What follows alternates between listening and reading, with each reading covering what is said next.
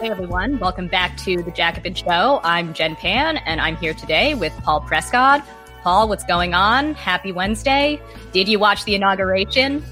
I did. I had a great brunch today. I don't know how your brunch was, but we all brunch. Right. Yeah, I really enjoyed Garth Brooks. I haven't thought about him in like 10 years, so that was I know. nice I was going to say, yeah, I the whole like celebrity rollout, I feel was very, very like the times before Trump, the times before the pandemic.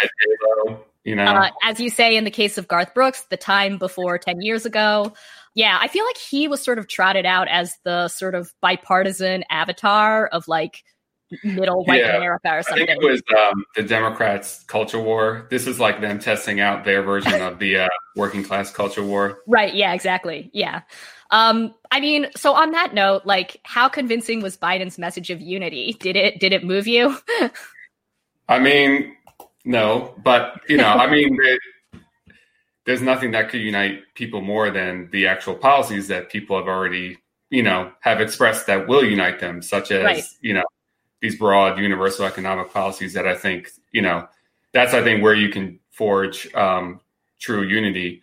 But, I think a lot of people talk about the relief of today, and obviously, yes, I feel that relief that Trump's no longer. I also feel a kind of different type of relief that, I think for the left, broadly defined, and our type of left, like I feel a little relieved that we don't have to keep following the horse race, And, I've honestly never been someone that into electoral politics. And the Bernie campaign got me to the place of like actually following the horse race. And I think that's kind of what we should have been doing at that time. But I think now there's some space where, we don't have to follow every maneuver of the cabinet, or we kind of know what Biden's going to be. And, I would just caution against, obviously the squad and the elected officials we have are very important, and what they do is important. But, and I think the theme of this show is when we think about organizing, like, let's not just think about it as a series of parliamentary maneuvers. Like, okay, what is AOC going to do this month? And then what is she going to do next month? Those are things that are, at this point, I don't have full control over them. I don't really want to have full control over each maneuver. So I think we can kind of take a breath and focus about how do we expand our base? How do we keep organizing? How do we build on what, the Bernie campaign did, which was kind of identify we have this big potential base. So I think now our task is cultivating it and not following Biden's every last word. I think also in addition to kind of getting over some of that horse race stuff that you were talking about, hopefully the end of the Trump era also means an end to the more unhinged expressions of the so-called resistance, such as lighting votive candles to Robert Mueller or buying Dr. Fauci underwear. Hopefully those are behind us as well. And I guess, to go back to the theme of unity, I was really struck by how Mike Pence obviously appeared at the inauguration, as he said he would. And did you see this part where Bill Clinton, George W. Bush, Barack Obama, like all the former presidents that were there, like swarmed out to greet him warmly? And it was kind of like I think when Biden talks about unity, like he means it in a broad way, where he wants to sort of bridge political polarization among the polity. But in this particular context, it really just looked like he was talking about elite bipartisan consensus yet again, right? And I think that was sort of visually demonstrated in all of these former presidents, like shaking hands. And, it was kind of like the gang's all back together. Right. And, it shows that the ultimate lesson that Trump was the biggest FU voters could have sent to that consensus. Clearly they're showing they're not learning the lesson of, what that means. Right. But yeah, and I think, again, it's like, I think his theme was always like, come on, Trump voters, trust me, be with me. And again, I think there's no better way to do that than start to deliver for people. And, I know on this show, we probably mentioned the New Deal way too much. And I promise, I don't have a shrine of FDR, but I think the reason I mentioned it a lot is like, unfortunately, it's one of the only things we can point to in our history of the kind of robust not even social democracy that we want. But I think one of the lessons too is that when the Democrats started putting through those programs, they dominated politics for the next few decades. So, you know, if you really want to talk about winning over people and getting them to trust you and buy in, you know, start delivering. And I think you could start seeing that. Right. And the flip side is once Democrats started abandoning those policies, then they started bleeding working class voters. So, right. Yeah. Well, on that note, I think I want to talk now a little bit about sort of the difference between political power, which is broadly the theme of our show tonight. I do want to mention we will have on Jane McAlevey in about 30 minutes. Many of you probably are already familiar with her. She's a brilliant labor organizer and labor negotiator, and she'll have lots of interesting things to say about how we can build a working class movement over the next 4 years and beyond. So I guess I'll just sort of close out the Trump era by talking about sort of the difference between political power and vigilante violence, which of course was a huge theme during the Trump administration. So of course the Trump administration, you know, thankfully ended today. And while he was in office, there was a lot of fear that he was emboldening and enabling a resurgence of white supremacist violence. Now, you know, obviously this is true to a certain extent. I don't think anyone, you know, will ever forget the images of the Unite the Right rally in Charlottesville in 2017, where, you know, a white supremacist drove his car into a crowd and killed demonstrator Heather Heyer. And of course, exactly 2 weeks ago, we saw a pro-Trump mob storm the Capitol. And, you know, there were definitely Confederate flags and Nazi imagery in that crowd.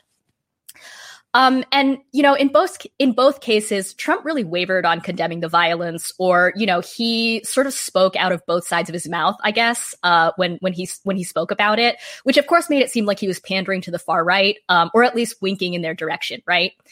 And I think it's fair to say, you know, that his administration has openly flirted with the far right, probably more than any other administration in living memory, particularly through Trump's hardline immigration policies like the Muslim travel ban and, of course, his calls to build the wall. But, you know, that said, I think it's also important to consider something that the political scientist Corey Robin has pointed out, which is that in many ways, Trump was a really weak president. Compared to his Republican predecessors, Reagan and the two Bushes, in terms of legislation, Trump wasn't really able to push through all that much. There were his tax cuts and, you know, a handful of executive orders. But on that last note, Biden has already promised to reverse a ton of them.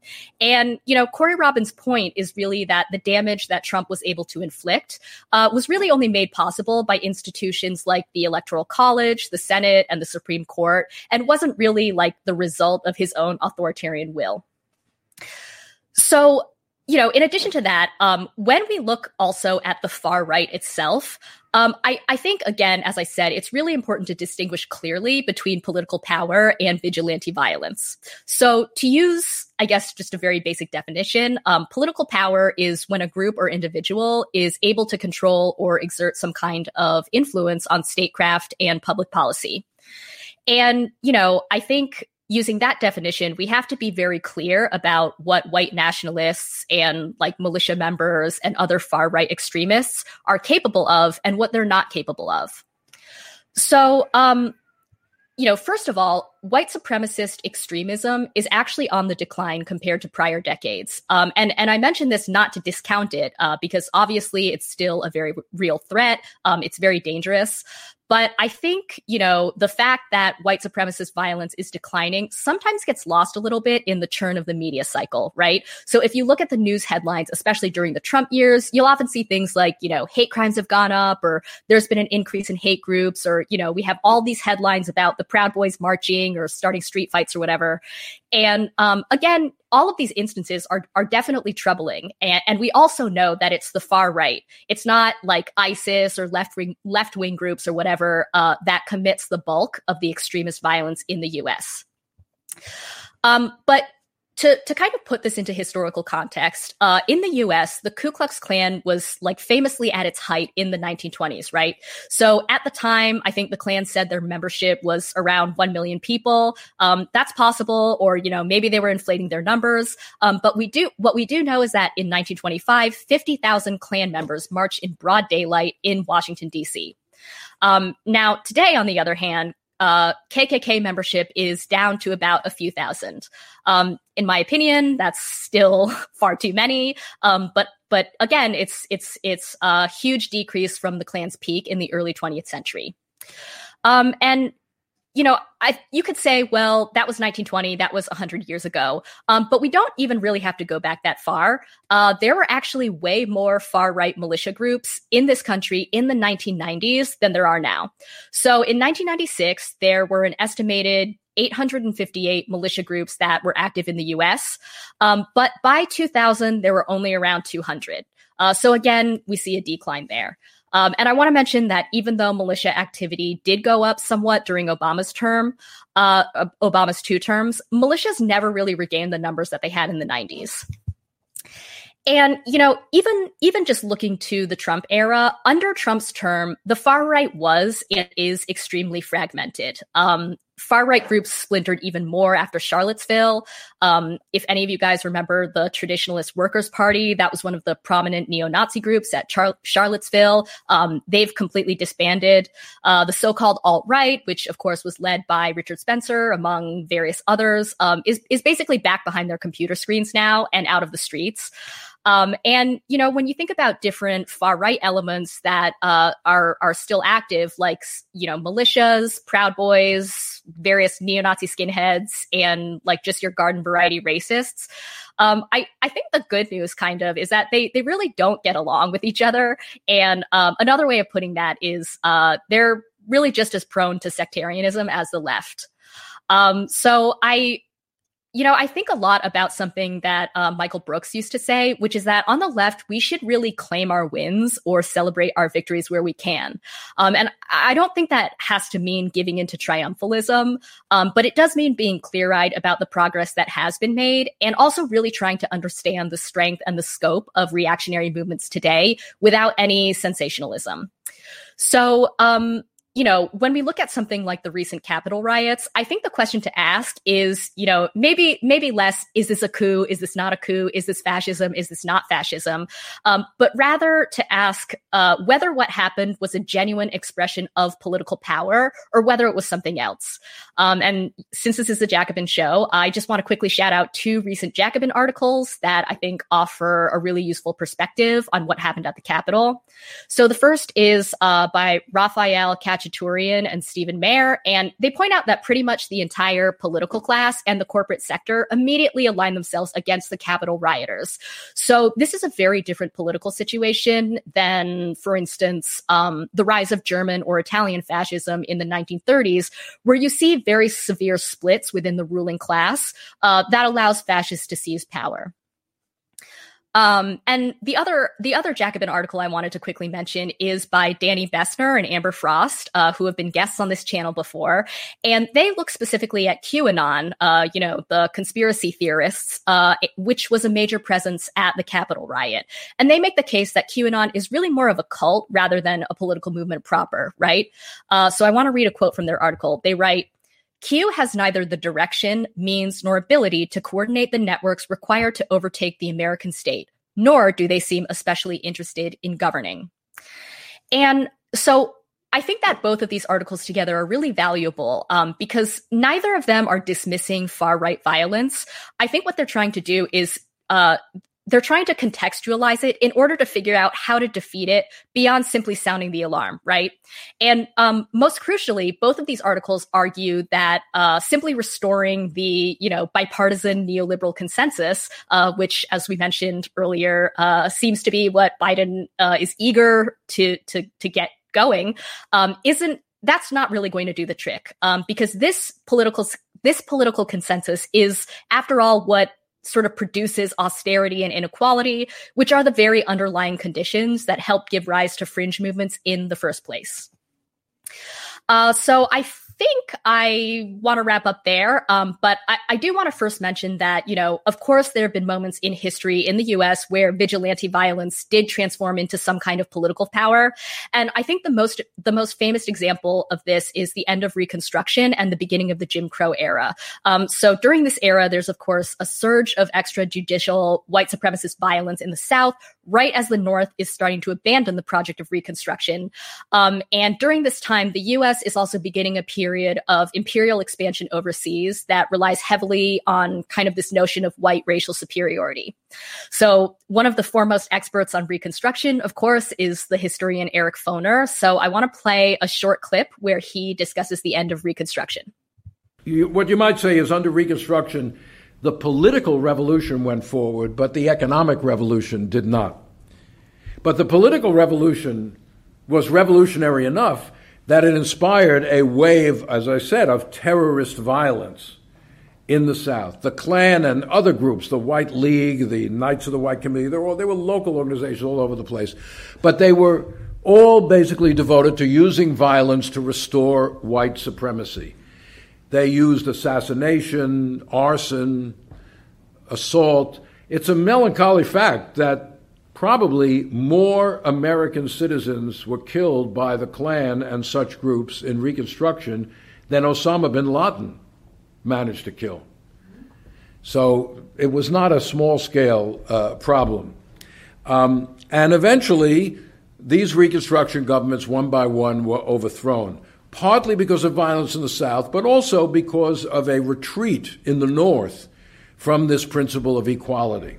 By the 1870s, partly stimulated by a deep economic depression, which began in 1873, Northerners began to lose interest in Reconstruction. Some of them began to say, these Southern whites are right. I don't know if blacks really can be involved in government. These governments seem to be corrupt, something like that.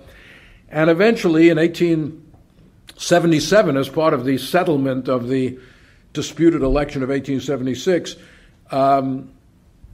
Republican and Democratic national leaders reached a deal, the compromise or the bargain of 1877, in which fundamentally, this is a quick little explanation of a much more complicated thing.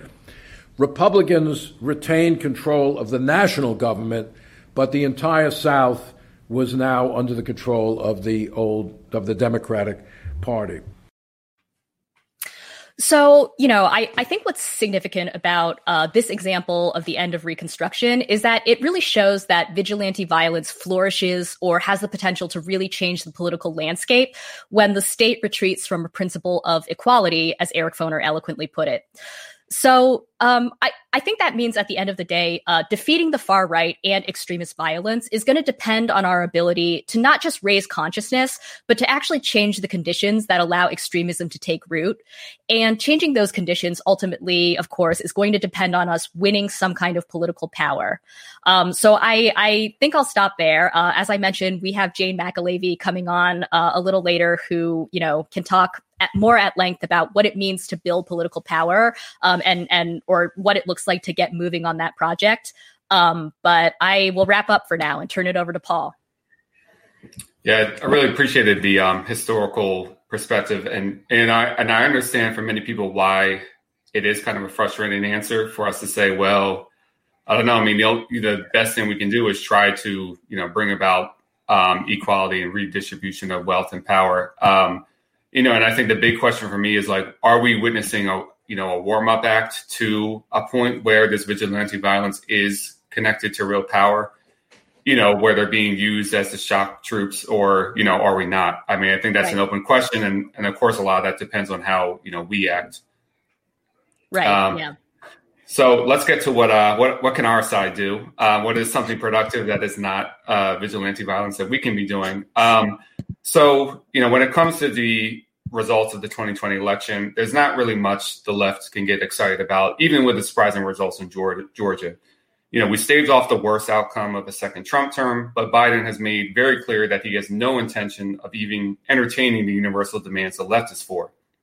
But we did see some bright spots, especially when we look at ballot measures. The minimum wage hike in Florida has gotten a lot of attention, but I'm going to talk about a ballot measure victory that I think was even more significant for the left. and that is Proposition 208 in Arizona.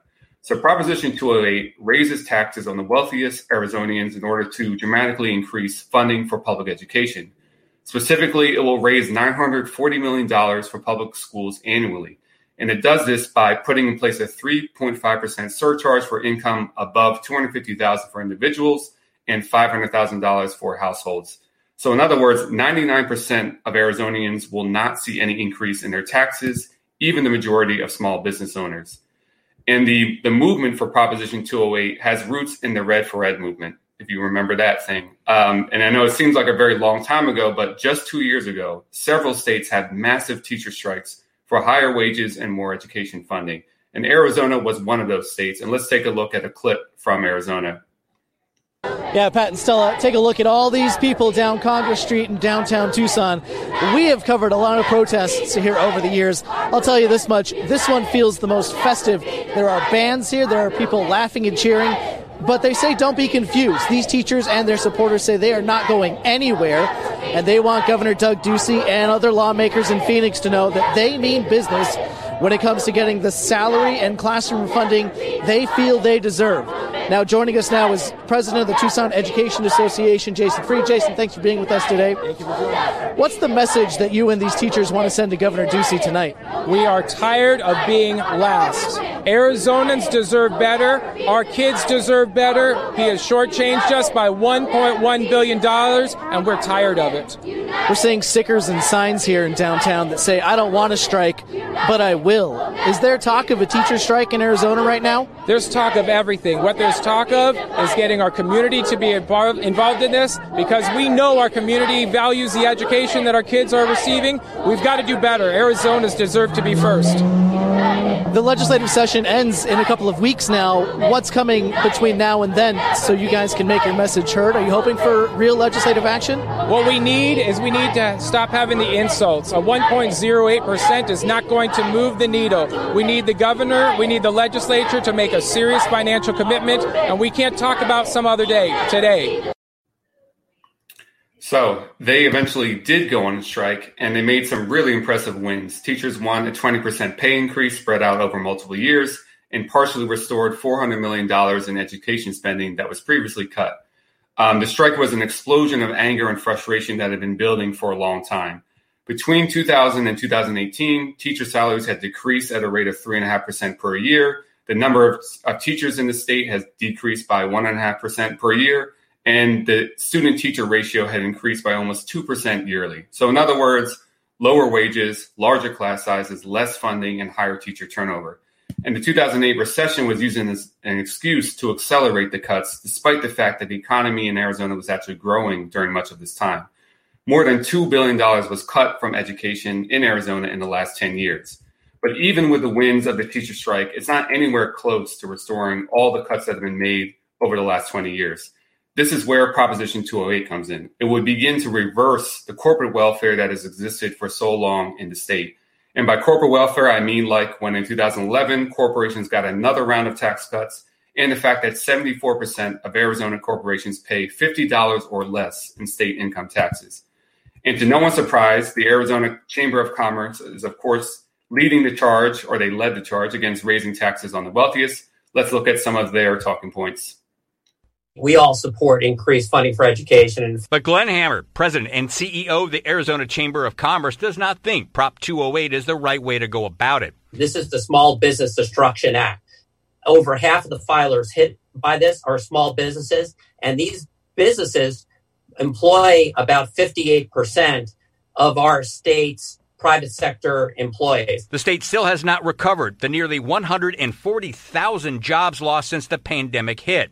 And Hammer claims that slapping the rich with a higher tax bill will make an economic recovery that much harder. Let's look at how this will actually affect small businesses and even very affluent individuals. So as you see, the average income of small business owners is $49,000 per year, and they will see no increase in their taxes from Proposition 208. Even dentists and lawyers don't have anything to worry about. Another charge is that there is no accountability for where this money goes, no plan for how this will actually translate to improving the quality of education. Again, that's nonsense. The movement published a detailed outline of how this money will be used, and as you can see there, where the money's going, what it's used for, how that's going to improve education. So activists in Arizona, they organized phone banks, virtual house parties, petition drives, and education campaigns. They built a powerful coalition that included the Arizona AFL-CIO, the United Food and Commercial Workers, Arizona Educators Association, Arizona Pipe Trades, Arizona Firefighters, Parent Teachers Association, and most importantly, they won. I think the left should seriously consider pursuing tax the rich ballot initiatives in the future. We need to figure out how to translate victories on the shop floor and in the labor movement into the legislative and electoral arena. Proposition 208 is a great example of that. And I think many on the left feel a sense of demoralization and loss of direction since the end of the Bernie campaign.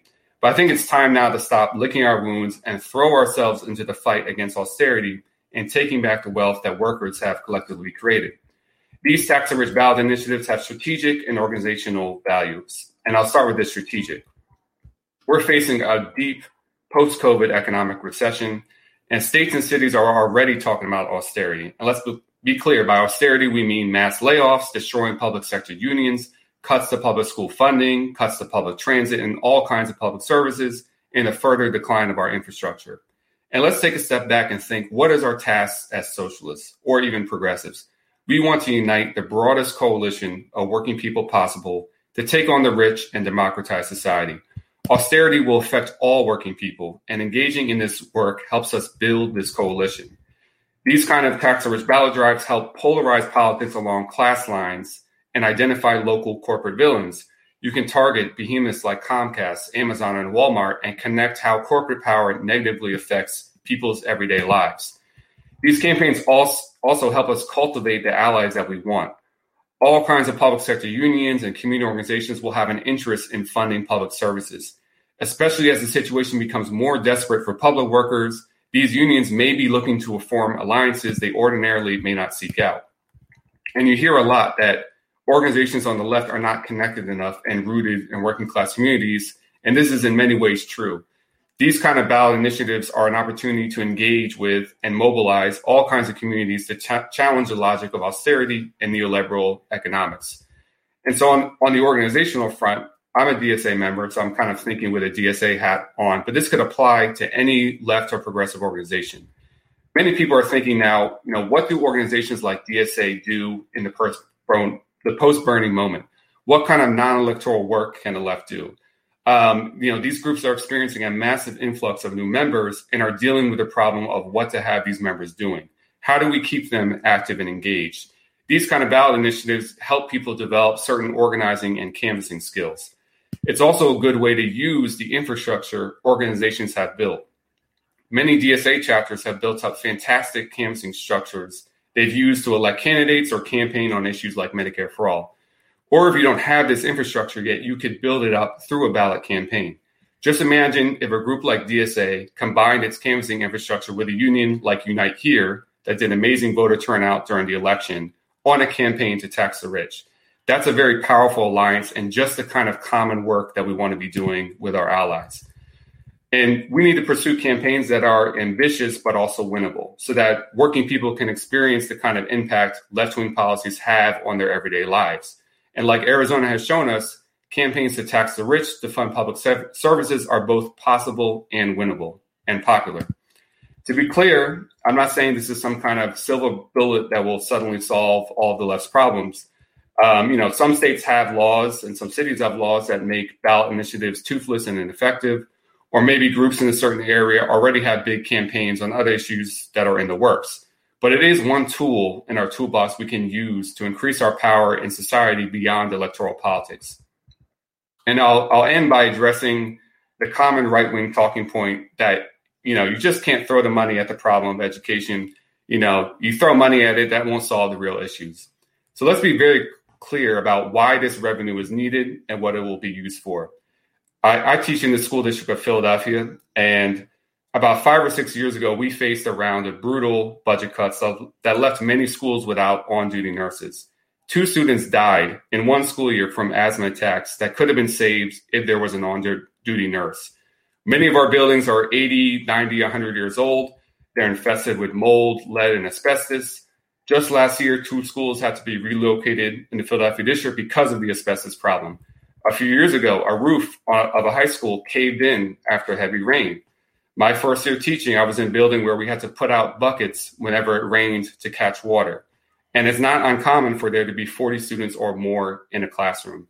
This has become the norm for urban and rural school districts across the country. Just imagine adding another wave of austerity and funding cuts onto our present conditions. So we're really talking about a crisis situation and even a life and death situation for public school students. And taxing the rich is the only way to get out of this crisis. And I'm glad Arizona has showed us the way that this is possible. And I think this is something we should really take up seriously in the future. I don't know what you think, Jen. I'll throw it to you. I really appreciated that because, I think that, as you said, in the last election, there were quite a few ballot initiatives that were sort of unexpected hits, right? Like Arizona, like you mentioned, Colorado had a paid leave initiative that passed. You mentioned Florida, a supermajority of voters passed a $15 minimum wage. And you mentioned this as well, but tax the rich initiatives are actually really popular. I think that, even Republicans consistently poll at like 45%, 55% who say that they actually support higher taxes on corporations and the wealthy. So I know you've said before, like, taxing the rich like isn't as sexy as some, other kind of campaigns that we frequently hear about. But it's popular. And I think that's really important. So I guess I have sort of one follow-up question for you, and we can bring on Jane soon to talk about this as well. But on the subject of ballot measures, so as you were saying, there were some hits, but there were also some misses, right? Like the big one is in California, Proposition 22, which was the gig workers bill that classified rideshare and delivery app workers as independent contractors rather than employees, which of course strips them of a lot of important labor protections. And I think in Illinois, there was a tax the rich ballot measure that did not pass, partly because there was this like evil Illinois billionaire who just poured tons of money into fighting that ballot measure. So I guess I don't know if there's like a question there, but like, right. Like it just kind of seems like dangerous, Or yeah, I mean, and again, like I said, I don't see this as some kind of like silver bullet. Right. And also in California, and I'm eager to get Jane on to ask her about that, but that failed as well. Now I think some of these you might have to go case by case. I did hear in California that with COVID, like they couldn't do the organizing that they would have done and needed to do to really break through all the money. And with Proposition 22, like we know with any of these things, the Chamber of Commerce, the business elite, they're going to throw in as much money and resources as possible. And I think that speaks to the only way to win these things is really to organize. And I see a lot of potential, keyword being potential, in these areas where, maybe some progressive organizations already have a robust canvassing infrastructure they've already used. You combine that with some unions that are experienced with, really doing heavy turnout. I see a potential powerful alliance there. But yeah, I mean, I think you're right to bring that up. Again, there were failures of this stuff in the election. Hopefully people have learned from, whatever went wrong in these campaigns. I think the thing that to me is most interesting about ballot measures is they often seem to do well in red or purple states, right? Like, so right. Arizona for one, I know I've talked about this on the show before, so people are probably sick of it, but Idaho is a deep red state that passed a Medicaid expansion a few years ago. And then of course, Florida sort of famously voted for Trump, but passed the $15 minimum wage ballot measure. So, right. And also, think about how, increasingly things are polarized so much partisan lines. But exactly. When you take out, I think for many people, like if they have the Democrat next to their name, forget it. I don't even want to hear your next sentence. But if you take that out of the equation and focus on the issues, I'm a little bit more optimistic about that. And I think that's another powerful thing is that it can possibly cut through this like heavily partisan environment. You're not talking about a candidate, a personality, or even a party. You're talking about, what is the issue? Right. Literally just the issue. Right. Yeah. Well, on that note, I think that we have Jane McAlevey with us. So hi, Jane. Welcome. Hey. Hi. So I think that lots of our Jacobin viewers are probably familiar with your work already, but I just want to quickly give an introduction. So Jane McAlevey has been an organizer and negotiator in the labor movement for over 20 years. She's also the strikes correspondent for The Nation, the senior policy fellow at UC Berkeley's Labor Center, and author of the books Raising Expectations and Raising Hell, No Shortcuts, and her latest, A Collective Bargain. So Jane, welcome to the Jacobin Show. I'm super excited to be here on this actually important. Strange day. Important day. Right. Yeah, it's an important day. So on that note, before you jumped on, Paul and I were talking about the inauguration, which we both watched and thought was a little boring. But I'm wondering if you have any thoughts on just like the last days of the Trump era or the inauguration, if you watched it. You know, surprisingly, the thing that made me like jump up and down out of my seat today was actually when the evil one got on that airplane and left.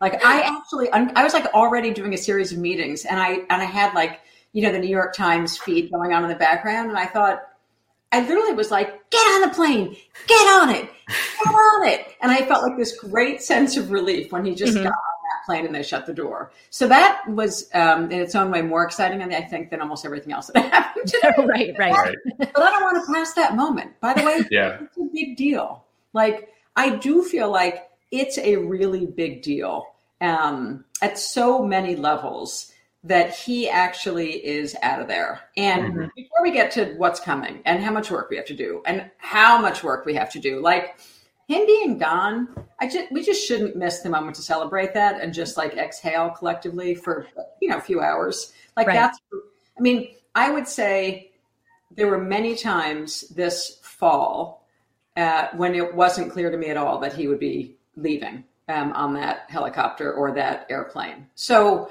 it's a game changer for us in the sense of both how much work we have to do, but how much possibility there is. That's all it is. And that's all it's ever been. Getting him out of there, once Bernie was not the candidate, you know, getting him out was literally about, could we live to fight another day and not die in the streets, be murdered, be killed, and a lot of things that are actually happening to people, you know? So I definitely think as much cynicism and realism as we can sort of jam into a discussion about how hard the work is going to be right now, I don't want to miss that. I definitely like exhaled in a really big way today when he boarded that plane. So that's about what happened in the morning. I did watch, you know, I did watch sort of the pomp and circumstance officially. Thought Lady Gaga nailed it, frankly. That was like, whoa, can she sing? Anyway, okay, let's get serious though. But it wasn't, I mean, I can't say there was much that was exciting except watching Trump leave.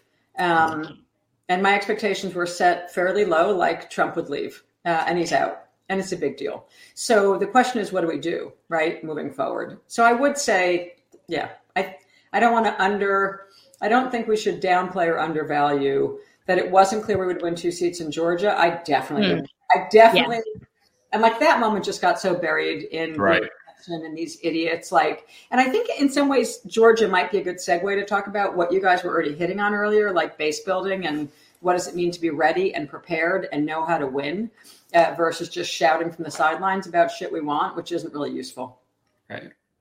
Yeah. So let's get into that. So, the first question I'll pose, whenever there's a right-wing action, like what happened at the Capitol, there's always these renewed calls on the left to, quote, fight the right.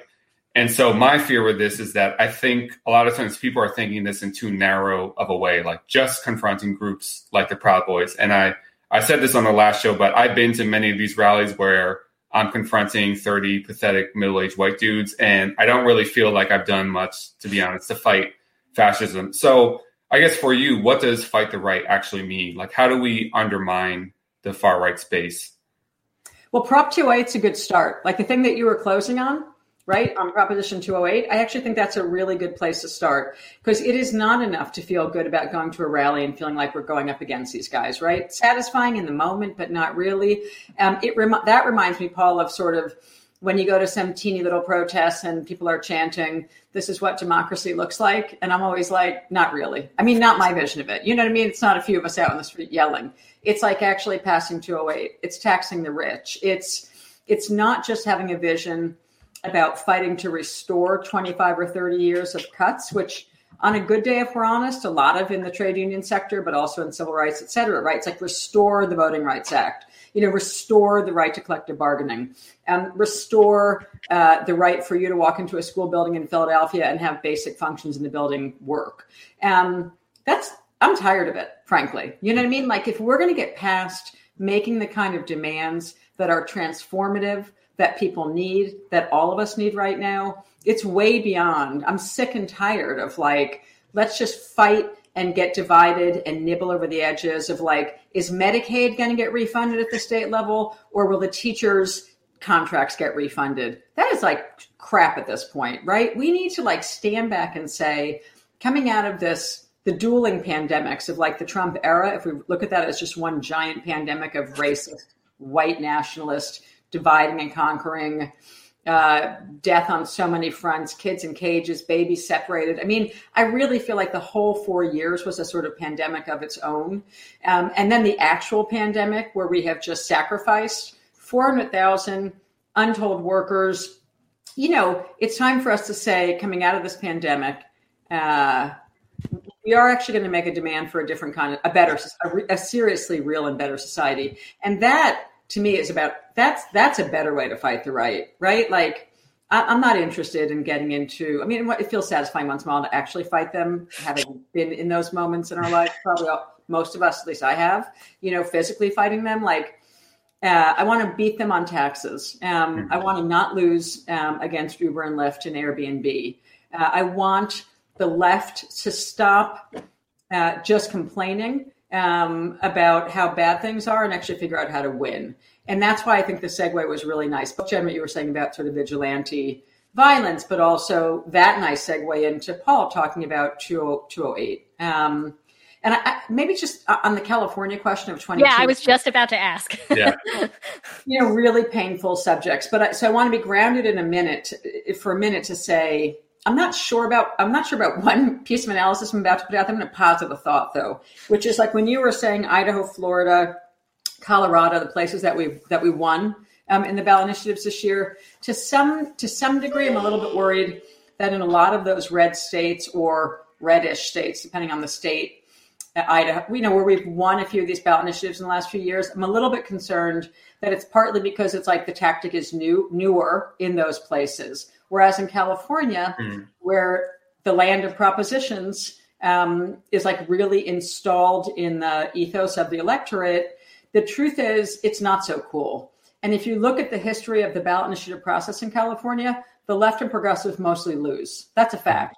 So when people say, oh, California, that's so cool because you can introduce ballot initiatives, I'm like, the fact is the right and the conservative side of the aisle has won more ballot initiatives or defeated more of ours than we ever have come close to winning from the ballot initiative strategy. So, yes, and let's be clear about what we're doing when.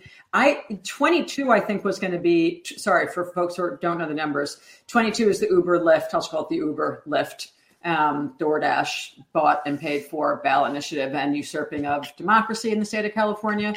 It was to overturn with very egregious rules attached to it, which frankly shouldn't even be legal.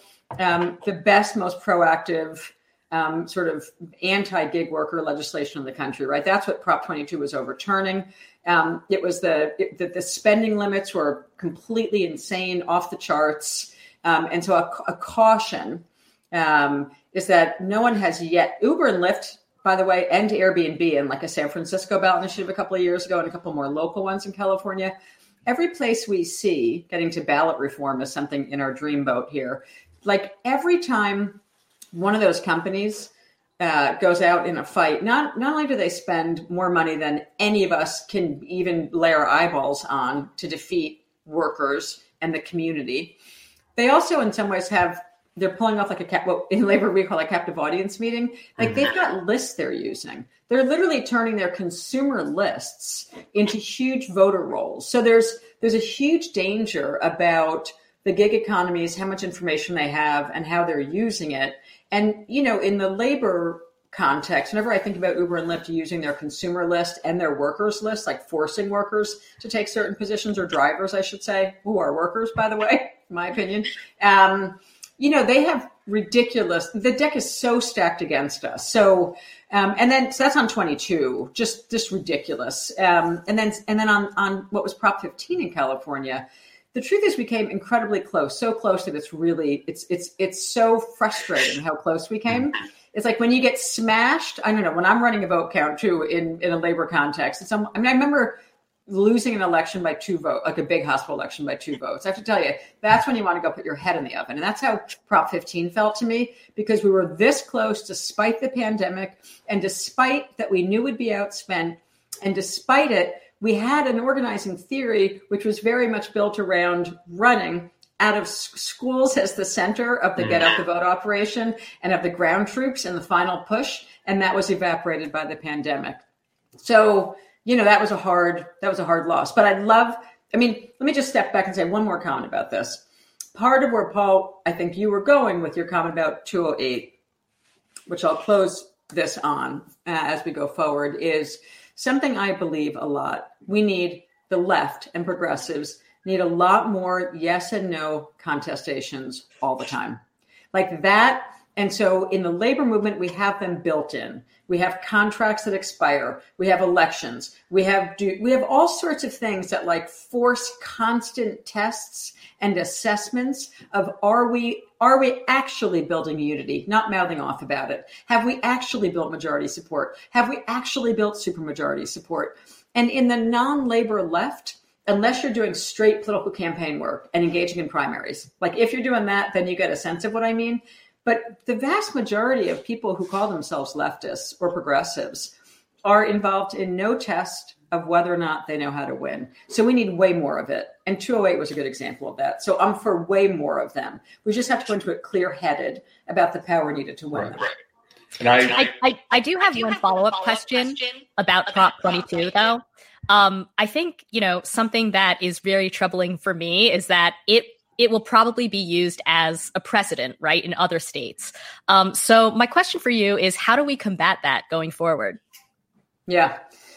One is, and I saw a news flash about this already, and I'm pretty excited about it. The first thing is, and I love writing for Jacobin. I write also for The Nation. I wrote in The Nation recently that, like, in the first 100 days, on day one, we needed him to fire Peter Robb, the general counsel to the National Labor Relations Board. And not because I wrote it, apparently.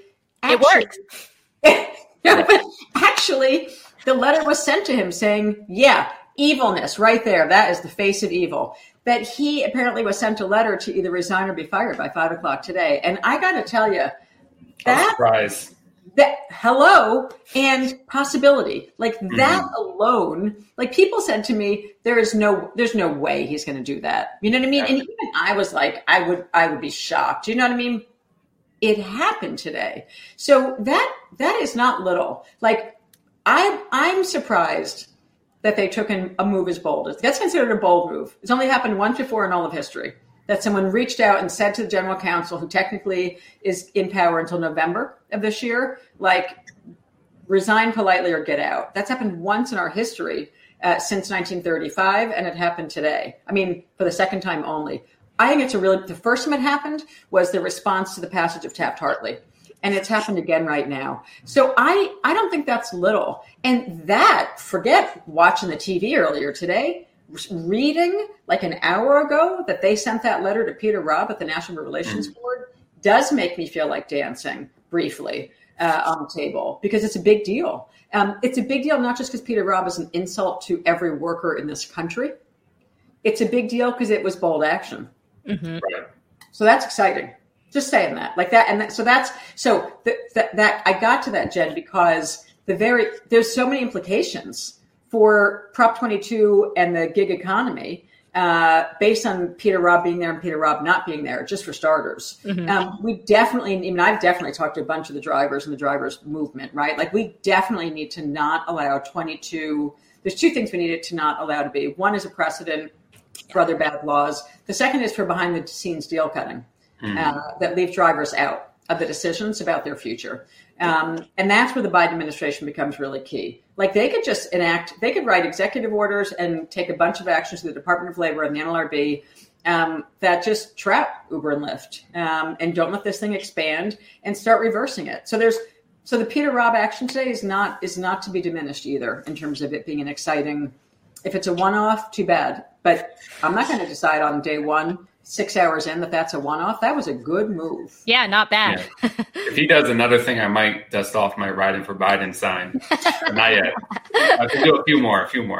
So that's kind of a good segue. I mean, to get to kind of labor specifically, so there's a kind of a lot of excitement right now about the PRO Act. So I kind of have two questions rolled in here. So can you first talk about what was the Employee Free Choice Act and why did it fail to pass under Obama, where there was similar hope about it? And then can you explain what is the PRO Act and how should the labor movement go about this so we don't lose this time? One is a lot easier than the other. Right. But okay. The Employee Free Choice Act, EFCA, as it was always referred to back in the day, and that day was 2007, 2006, especially 2007. The Employee Free Choice Act was the singular demand that a slightly more united national trade union movement made of Obama/Biden, the Obama-Biden administration, coming into 2008 during the campaign. The Employee Free Choice Act essentially restored fairness, pretty simple demand, but actually pretty profound, restored fairness to essentially level the playing field in union elections. It called for like a faster, easier process by which workers can form unions. I'm still struck every single day of my life that the vast majority of people, even progressives, like you just look at it from social media and stuff, have no idea, no idea at all, seriously, how hard it is for workers to form new unions in this country. So the Employee Free Choice Act would have allowed what's called majority card count. So a majority of workers produce 51% of membership cards out of the total, what's called the bargaining unit, right? To try and say out of lingo, but the workers who are eligible to vote. If you put forward a majority of those names on cards saying that we want to form the union is formed. Like you avoid the messy election process, which I think people in this country are starting to get a slightly better informed sense of how hard it is to win a union election, because the worst of what's come out in the civil elections in the last couple of years is what happens in every union election. Division, voter suppression, list rigging, gerrymandering. I mean, every single concept that's been playing out in the U.S. election system was pioneered, refined, and perfected in stopping workers from voting to form unions. So EFCA was a lot of problems. One is I'm saying EFCA for a reason, because I always said at the time it was terrible to refer to it that way, and that it was, it sounded like a social disease. You know what I mean? Like EFCA, what the hell was that? And there was never any rank and file involvement. That may be true of the PRO Act too, but there was very little connection between like the Employee Free Choice Act was like the imagination of some lawyers and some top leaders, and never was there really a discussion with like workers writ large or the broader community about like, what do we need?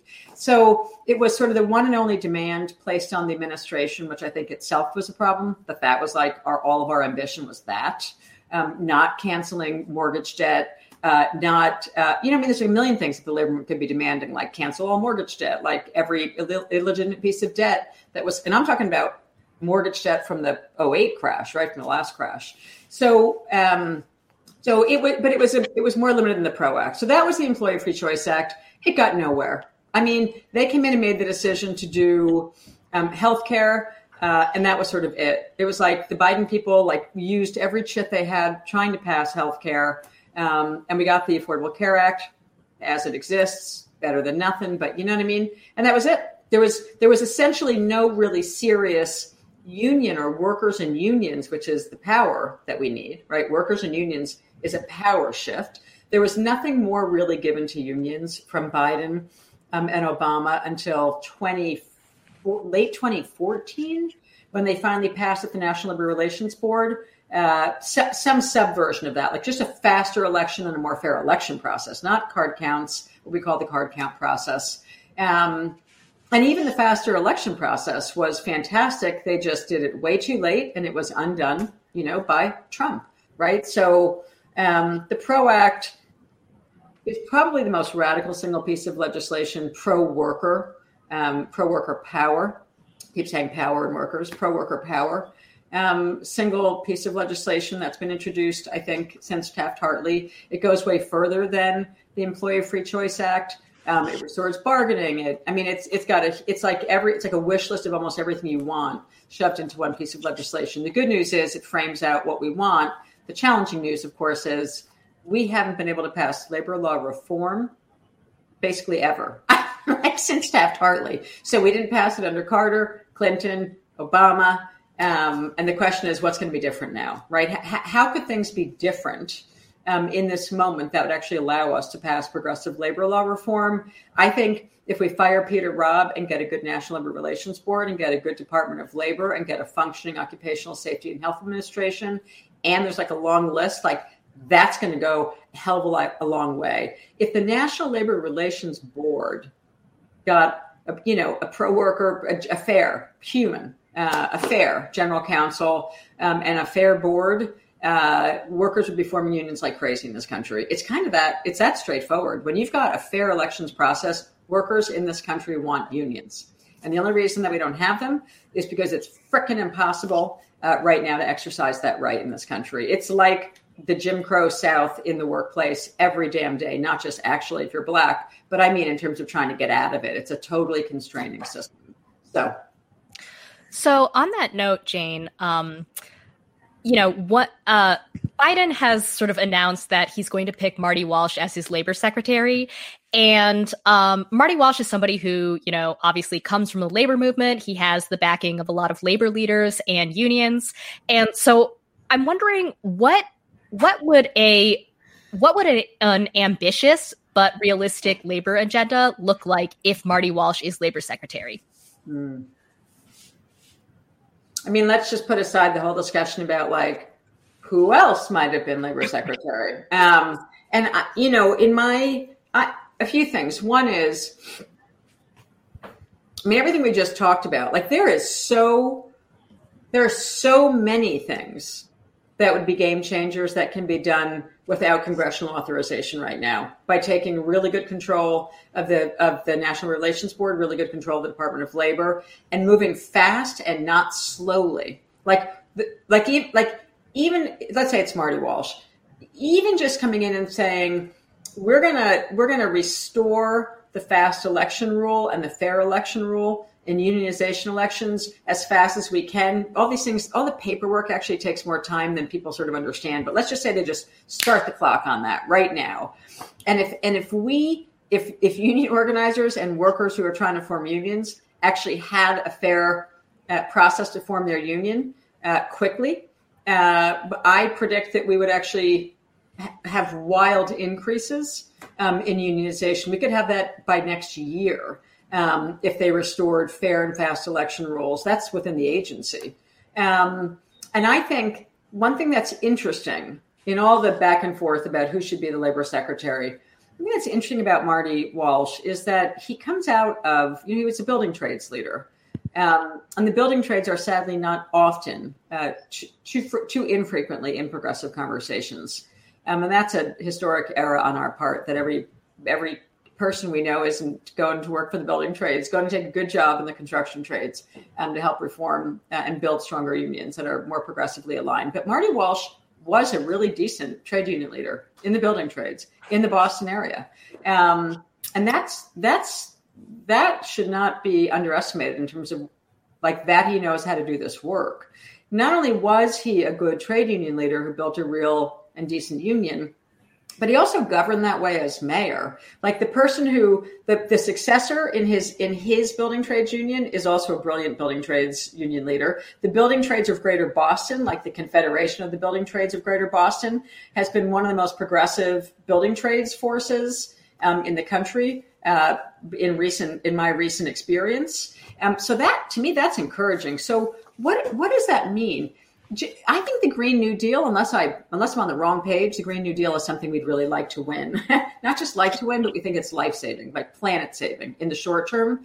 So there's something very attractive to me about the possibility that we've got a building trades leader who can move a jobs agenda as a Green New Deal agenda in a way that very few other people may have the strategic capacity to do. Marty can talk I'm acting like the guy someone I know. By the way, I don't, but I do know the leader who replaced him really well, actually, and have done work with them, and they're tremendous. So there's an image I wish I should have sent it in to show you, but there's an incredibly beautiful image. This speaks to who the Boston building trades are. In Marty's, like the building trades that Marty Walsh helped build. There was a huge nurses strike 2 years ago in Boston. It was an amazing strike at Brigham and Women's. I think Tufts, Brigham and Women's. I'm forgetting which hospital. A huge hospital in Boston. There's a huge strike going on, and on a lunchtime one, strikes are like really fun and really hard. Let me just say for the crowd that's always saying strike, they're really hard and they're really amazing. They're unbelievable, but they're also just really hard, and people get tired by like day 2 or 3, and you got to figure out how to bring the energy up. And I'm like, the 3rd or 4th day of the strike, there's this incredible image that was not plastered anywhere but social media of this wall of mostly white, but not all, just wall of guys in hard hats marching up the street to the hospital. And all building trades in Boston were called on to put their tools down and march to the nurses to support them. And I'm having chills on my arms right now thinking about the image of that again, because you saw the building trades going out for a bunch of nurses and saying, we're not going to keep working on your hospital. We're not going to work on the construction job in this hospital. I mean, technically, legally, there's ways we legally say it, but like that image of deep solidarity of a bunch of men in hard hats going up to a huge nurses strike and saying, we are standing with you, sisters, every day of this struggle and putting our tools down with you, has something to do with the leadership that Marty built in Boston. That's a pretty damn good image. So I think having him in there, I'm not saying it will, but it leaves a possibility that's pretty strategic about how do you help the building trades go from resisting the Green New Deal to embracing a radical jobs program that happens to be the Green New Deal. I'm excited by that. Yeah. And we do want to have on at some point the Climate Jobs New York people who've done fantastic work on that. But yeah, it looks like I'm still riding with Biden so far. So Jane, you're not making it easy for us. Right. Everyone in the comments section. I'm sorry. And I'm not attached to that guy at all. I'm attached to like the possibility, and I think it is important that we reward good actions when we see them, because we're so good at like just trashing. Oh, that was terrible. That was terrible. I'm going to celebrate this. I want to see the letter that went to Peter Robb. But anyway, and Marty, seriously, like having a building trades leader in a moment when we need progressive, pro-family, pro-union, anti-racist building trades. I'm not discouraged by that at all. So, yeah. Kind of related to that. So, when we hear about so many working class people, including union members, supported Trump. And this is another one of those times where there's also a renewed call on the left for, political education of working people, which can mean many different things to different people. So, 2 questions. Can you give examples of good political education campaigns? And can you also talk about just how union drives and strikes in themselves can help break down prejudices among individuals and workers? Yeah, actually, you answered it in some ways, but I'm just going to stitch them together because, in fact, it didn't come out strongly enough, I don't think. Although you were linking it a bit in the 208 discussion, again, going back to Arizona and taxing the rich. Part of what Arizona illustrates is something that I'm, keen to say a lot, which is that the more strikes we have, the better our politics are for several reasons. Strikes do build solidarity. Like you can't get to let me just say, I'm not talking about symbolic strikes. So let me just take that off the table here. We're not talking about when one person says strike and puts a sign up at a wherever, fast food restaurant or something. I'm talking about supermajority strikes where a majority walk out and cause a crisis for capital, right? Knowing how to cause a crisis for capital was the first thing I was taught as a young organizer in the labor movement.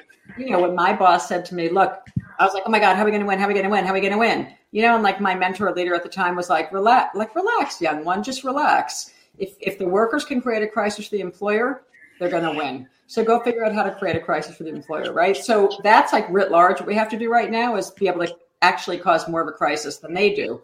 So building up to a supermajority strike is political education. because the buildup to a strike involves doing a lot of what we call structure tests, which are mini campaigns along the way to testing and then knowing whether or not you've got and built supermajority power. Along the way to building supermajority power inside of a workplace, in every single strike I've had the pleasure of helping lead or leading, and not just strike, but also union election victory or contract campaign that was won before we got to having to pull the trigger on a strike. In every single one of them, we had to overcome serious racism, serious sexism, serious division, professional, not professional. What do the nurses deserve versus the janitors or the house cleaners in the hospital? Like, the employer's number one weapon is division. And I like that, Biden was wrapping down unity today, but just saying unity has nothing to do with getting us to unity. So getting to unity involves a lot of organizing work. And organizing work, as we were saying earlier, needs to involve yes and no contestation. Because when something's on the line, whether your job is on the line if you're walking off the job, or in the case of Georgia, if the future of the entire country was on the line in Georgia in 2 Senate races recently, can we just applaud the people on the ground in Georgia, by the way? The political education comes in the work. Most people, this may not be true of every Jacobin reader, right? This is a different crowd, but most people don't experience political education as like they pick up a magazine and read it. Not most people. First of all, they're too damn tired and they fall asleep, or the kids crawling on them, or whatever. Like, there's pressing demands that get in the way of like, political education is I'm going to read about W.E.B. Du Bois and the end of Reconstruction. That's not political education for the vast majority of people. Though it'd be beautiful if it was, it's not right now. So political education comes in the form of campaigns. When you are forced to have conversations and engage in organizing conversations with coworkers who have differences than you, just at the coworker level, before we get to the neighbor level, right? That is the best political education. People learn in action. Most people don't learn by sitting around and reading. Some do. Most people learn by actually engaging in direct action. And then the tools that organizers, by which I do not mean people with some professional blah, blah. I mean people who think and work and act like organizers' jobs is the job of an organizer. And I mean, small o, small j here. The job of someone who acts like an organizer is to expand our base every day.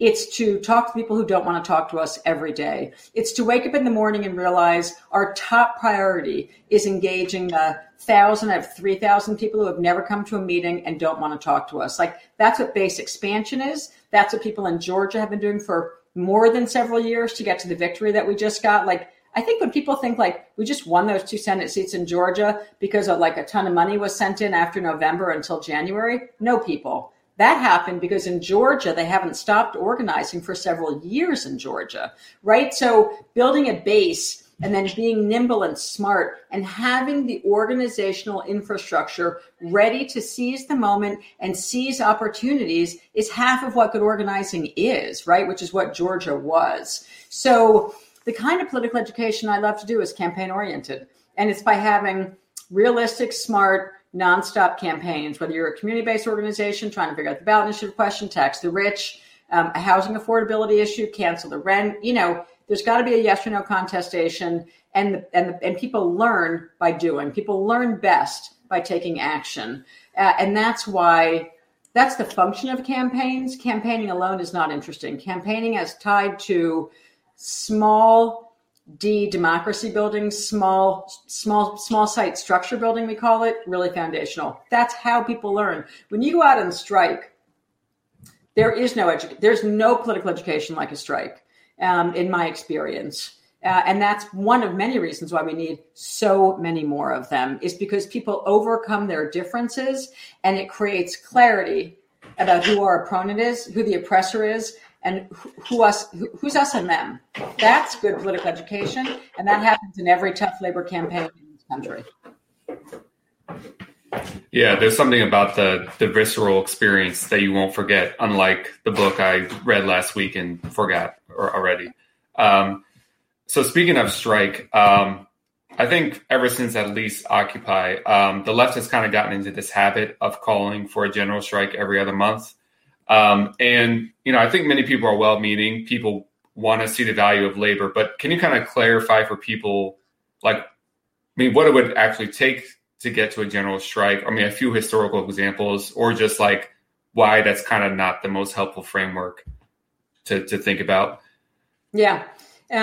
Mostly because we've never actually we haven't actually had a full-on general strike. So the idea that we've never had one and that we're just going to go to one 0 to 60, you hit you just drive on the ramp now and get off at the exit called general strike. It's just not how they work. So I love the vision of a general strike, as I think you know. And part of why this past fall, I and many people, hundreds of us, organized something called a strike school that went on for 2 months in September and October. And the timing was pretty specific for a reason, right? In the lead up to the election, we were partly trying to say elections are one important thing we have to do, and directly related and tied to them is being strike ready, is living in a strike ready state. So when people call for general strikes, it bespeaks just not knowing all the work it's going to take for us to get to them. So what we have had in this country are sort of regional general strikes. We've had city-based, urban-based. Sometimes they felt almost statewide. But if we could even get to strategic strikes where a significant number of workers were going out on strike in 10 cities in this country, it could have the effect of, frankly, almost having a general strike, right? So part of strategy is about identifying where we're weak and where we're strong, where there's political opportunity and where there's challenges. And I can walk backwards for a minute in one example. When I was National Deputy Director of Healthcare Organizing at SEIU, which is a long time ago, we actually, I just think most people who haven't had resources and haven't had to do big campaigns have been starved, and that's most of the left, have been starved of what goes into that kind of a project, which is the best project. How do we get strike ready? Everybody. We sat for about a year and a half with a research program with about 30 researchers, right, nationally. This is big resources. And the task was, the assignment that I was given, a lot of us were given it, but I was on point as one of the 4 national deputy directors. The task was figure out how many labor markets would we have to take, meaning organize, create a crisis in, to take the entire national hospital industry union. Actually, that was the exact question. Go off and figure out how many labor markets do we have to win to functionally create the context for what we think of as national sectoral bargaining, like what the auto workers had in the 50s, 60s, 40s, 50s, and 60s, where, the big companies sat down with the unions and just forged national agreements. That was functionally national sectoral bargaining, won by the bottom up, not by a law. There's a bunch of discussion about those laws right now. Let's not get distracted by them, because we can do national sectoral bargaining if we build the power from the ground up. So in that effort, I think it was 2003, if I have my memory hat on correctly, we began this project. And first we came back, and the first answer from the researchers after half a year was 65. And I remember this meeting in headquarters, and they came in and slideshows and PowerPoints and maps of where there were state-based elections, Medicaid funding, political opportunities, trending D, trending Republican, trending blue or red, where profit making was happening in the hospitals, because you want to go back to your 208 point. You want to bargain against the boss with some money, right? It's one thing to get strike ready, and if you've got an employer with no money, that's a problem. So, where are the hospitals increasing? Where's profit increasing? So we did this 25 criteria grid to figure out if we took these labor markets, we could take the whole country. And 65 was the first number. And I remember like our boss at the time, very, very smart guy named Larry Fox, whose name, one of a million names no one's ever going to know. And he sort of looked and said, nope, we don't have the budget for that. We can do 25. So when I come back in the meeting again, get your act together and come up with the 25 cities, functionally labor markets, come up with the 25 labor markets where if we field 25 all-out campaigns for a couple of years, we can take the country union in the acute care hospital sector. And we did. So we went back and it was like another 6 months of research work and really serious drilling down, elections, local elections, everything under the sun, a real research project. And we got to it. And we got to the 25 labor markets that if we could organize the majority of workers in those cities, in those hospitals, we could force essentially a national standard in the healthcare industry. That's the kind of smart work that we have to do. And that was one sector with one group of workers. And we actually had a plan that would take us essentially 4 years to get there until Andy Stern decided to destroy it, the former leader of the union. But I digress. Read Raising Expectations and Raising Hell if you're curious about that story. But like the point is, this is doable. Like we actually do know how to think about what would it take to get to a general strike. That's a long way off. How about what's it going to take to get to a simultaneous strike in 10 states, 5 major cities, or 10 or 25 labor markets? Like that's a way more real and deeply meaningful goal that we should be setting. So between now and 2022, if we had a functioning labor movement, they'd be doing that exercise in the room together instead of what we were doing, which was one union with a lot of smart people in it back then, trying to figure out how to take the whole country union in a single industry. But that kind of planning is both entirely possible and fielding campaigns that would have taken those 25 labor markets was also possible. Our own ego and strategy and lack of good governance got more in the way of that plan than the actual, could we actually do the plan? So when I think back to that plan, that's my answer to when people say general strikes. I'm like, look, okay, first we need a war room, right? We created a war room to figure that out. In every strike I've been in, we create a war room. That's a literal space where political education is planned and happens, where workers come in and have agency and look at the walls and start to get taught, oh, this is how you do meta strategy. So we have to get way more experienced at what it means to do big strategy and big planning and big research. It's not rocket science, but in the left, there's such a lack of experience with that level of work that people really it's just easier to tweet general strike. But to get real about it, it is something we can do. We can make the 25 labor market plan to take the country.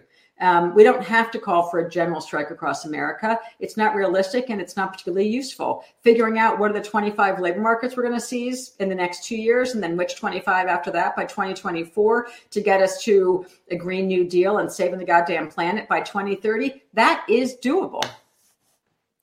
So I just want to interject really quickly. Our producer, Kale, actually found a picture of the hard hats coming out with the nurses in 2017. Yeah, it's amazing. It's awesome. Isn't that a beautiful picture? Yeah, Yay, it is. Kale. Yeah. It's an old black and white I have too, where just some organizers who I work with took that they were sending me, and it was further back, so it was really ominous because they were marching up a hill, right up onto the hill to that hospital, and it was like, whoa! I just remember thinking, man, when you're on strike, there is nothing like when you see a wall of men in hard hats coming to stand with you. That is priceless. Anyway, yeah, that picture's amazing. We can do that. So I want to ask you now about the difference between mobilizing and organizing, which I know is something that you've talked about quite a bit in the past. And I should say that I've also heard many other people sort of reference your distinction between mobilizing and organizing. And, as you have sort of mentioned before, organizing means actively expanding or looking to build your base, right? And I think that something that you've said in the past is that that means, getting offline, going outside of your social media networks and talking to people who you think you might not necessarily agree with at first blush. And that makes a lot of sense to me. But, I also want to ask you in generally this age of I guess we might call neoliberal atomization, where, you know, our social institutions have been hollowed out. And I mean, like here in New York, like you might not even talk to your neighbor for days, right? Given that, and then also on top of that, the added kind of social isolation of the pandemic, how can we actually do this deep organizing that you talk about in these conditions? Yeah. So a few things, and again, this might seem simplistic, but I think it's not. So the first is, you know, for like 30 years, I have a certain way that I do my daily work plan, a certain way I do my weekly work plan. By the way, I'm hinting at this to the left, work plans.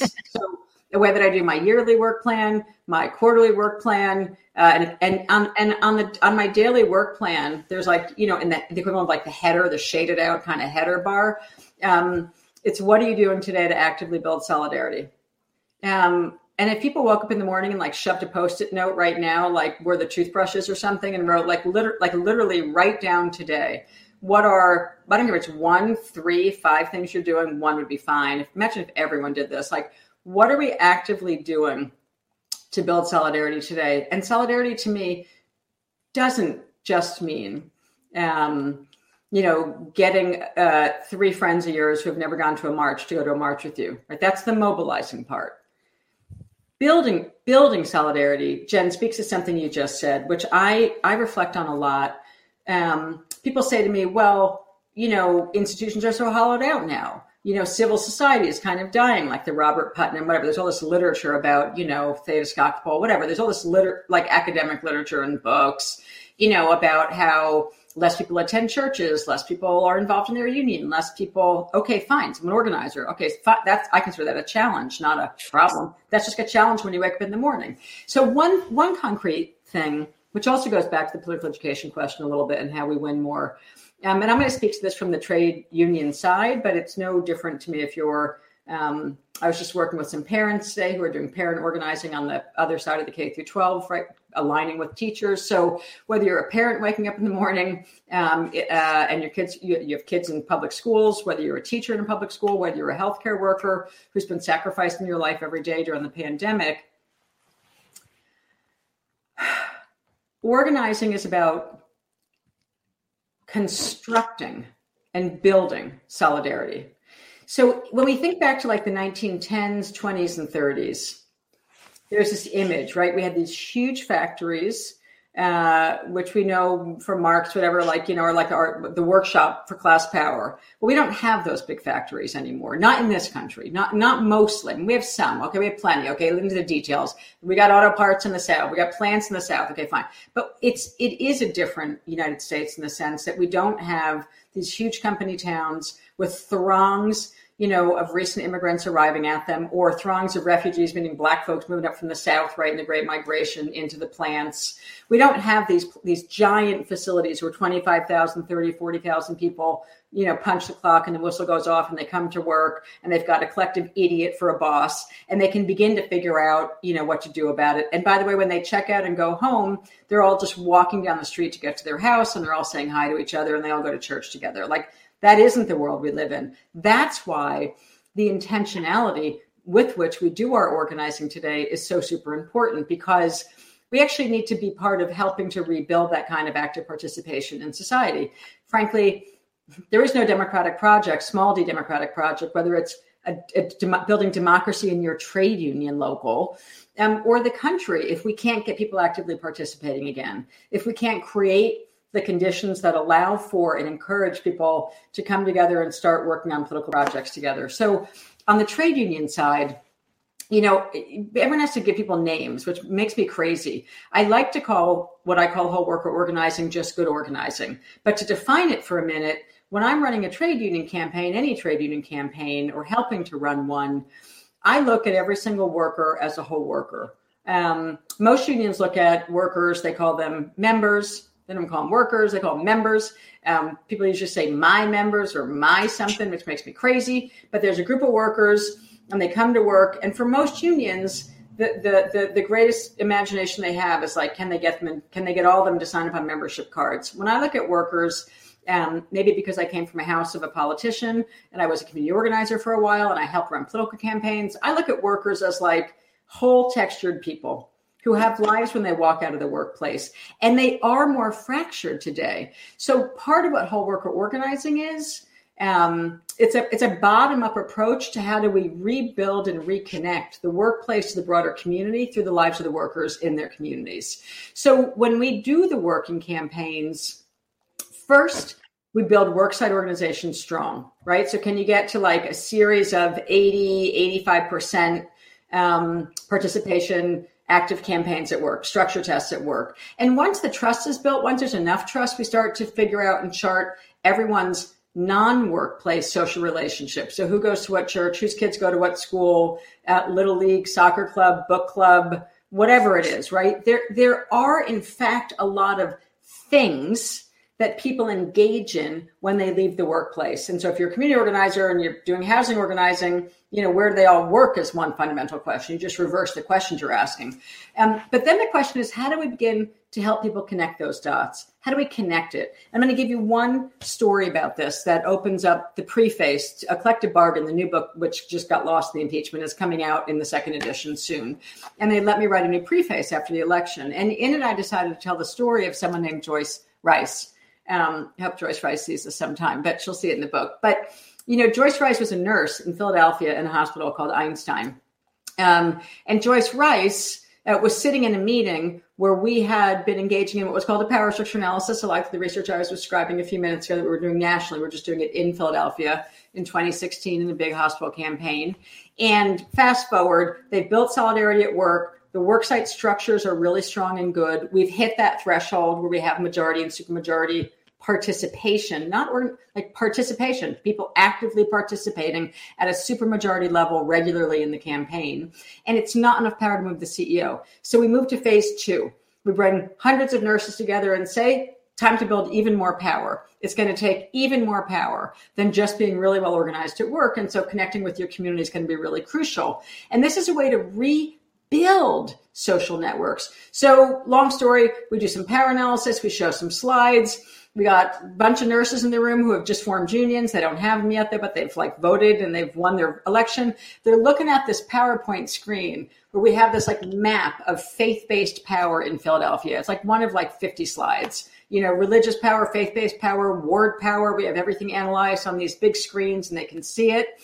And Joyce Rice, this labor and delivery nurse who doesn't tend to talk a lot, she's pretty quiet, Black nurse who I think in Philadelphia, like most of the Black nurses, knows the whole power structure because they birthed all their children in those hospitals. Anyway, Joyce Rice, who literally knows everyone if you start talking to these nurses, raises her hand and says, I thought that, you put that Baptist Pastors and Ministers Alliance up on the chart there, Jane, and I'm sorry I was texting during the meeting, but I just texted with my minister and I thought I saw in the church newsletter that he'd become the head of that, and it looks really powerful. So I just texted him. Turns out my minister is actually the head of the Baptist Pastors and Ministers Alliance, and he really wants to hear from all the nurses about what's going wrong in the hospital. Now, you can't make that shit up if you're an organizer on planet Earth, right? We're literally trying to figure out the entire power structure. Who can get to the mayor? Who can get to this one? Who can get to that one?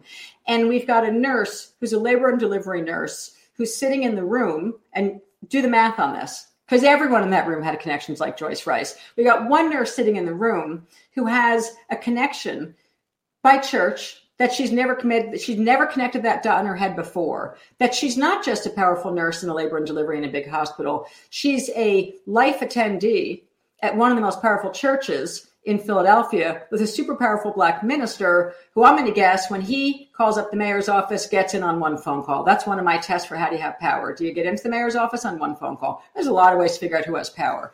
So there's a million pieces of power that we are leaving on the table every damn day because we are not, whether we're doing community organizing or trade union organizing, we are not doing it systematically in a way that helps construct and connect people and all the connections they have. That's all organizing is. It's mapping human social relationships and then building solidarity inside of them. That single act of some people doing a power analysis, showing it on a wall to a bunch of newly organized nurses.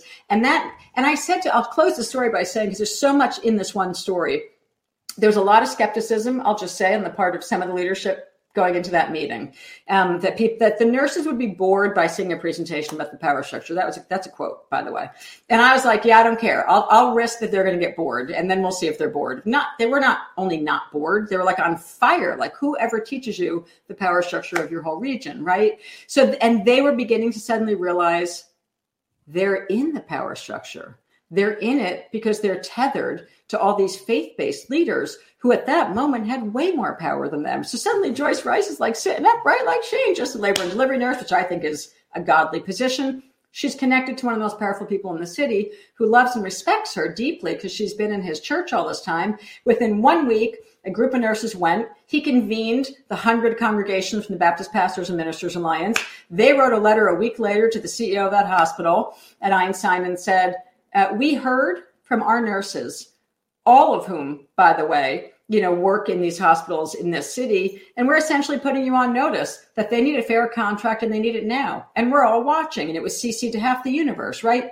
That is how organizers of every kind can help construct and rebuild a more nurturing, resilient, powerful community writ large that is capable of winning the kind of fights that we're describing and building towards taking 25 labor markets and taking the country. Like it isn't rocket science. It does require systems and methods. And that example is something we could be doing in every single campaign in this country. I used to work right up the street from Einstein at a school right by there. So maybe I saw her on a lunch break or something. Probably. She's amazing. The whole free face. I had to call her up a couple weeks ago just to run it by her. And it was so fun to reconnect and talk to her. Totally amazing. She's like, you're going to tell that story in a book? Like, she still doesn't even get how big a story she was in that moment. You know what I mean? That's right. What anyway, yeah, that's real organizing. That's base expansion. That was not and Paul, you might know this from Philly, that was not the sort of self-described left-wing Ministers and Pastors Alliance. In fact, it was a Pastors Alliance with much more power, honestly, than the smaller left-wing one that everyone would refer to all the time. And I'm like, that to go talk to the already convinced ministers who are progressive, that's mobilizing. You go do that. That's fun. Have fun. I'm going to get these nurses to realize that they can organize the entire faith community of Philadelphia on their side and against the power structure in their favor. That's an organizing approach. That's bringing new faith leaders into the work organically through their own connections, which are the nurses' own connections in that case. Right. And speaking of nurses, I think, you could call this year the year of the essential worker. And I think in the public consciousness, there's kind of this newfound appreciation for the role of workers in society. And even the corporate world and the government, they didn't back it up with material stuff, but even there's this rhetoric about essential workers. So my question is, how can we build on and mobilize this public sentiment in support of some upcoming contract fights and organizing drives? So one thing I'm thinking about is Postal Workers Union contract, I think is up in September. And again, it seems like forever ago, but they were the heroes of the summer. We actually did some flyering in Philly around it. I mean, everyone said it was the easiest thing they've ever done because there was not one person who was against it. So, I'm thinking in this next contract fight for them, for nurses, whatever, how can we kind of build on this public support to support some of these contracts that are coming up? Yeah. I think by using a lot of the tools that we were just describing, but doing it more seriously and more systematically. So whether you're in a DSH, the point is doing this work alone is hard to do, right? That's organizing is like a team sport. It's a collective project. So whether you're in a DSA chapter, Jacobin Book Reading Club, obviously a union, whatever organization you're in, I think people need to get together and have some strategic planning right now. And I don't care if that means pull out markers and Post-it notes and vote on priorities. Priorities really matter. And actually decide. So what we're going to do is develop a way, let's say we're not rank and filers. Let's say we're a community group. What are the three different things we're going to do this year to begin to actively support workers who are in contract fights, those essential workers that saved all of our lives and made it so that those who get to stay home got to stay home, and those who went to work survived or stood a chance at surviving. So one is setting priorities. Two is doing some for organizations like what I would call self-selecting groups like Democratic Socialists of America, for example. It's about getting together and making some priorities and being super clear about them.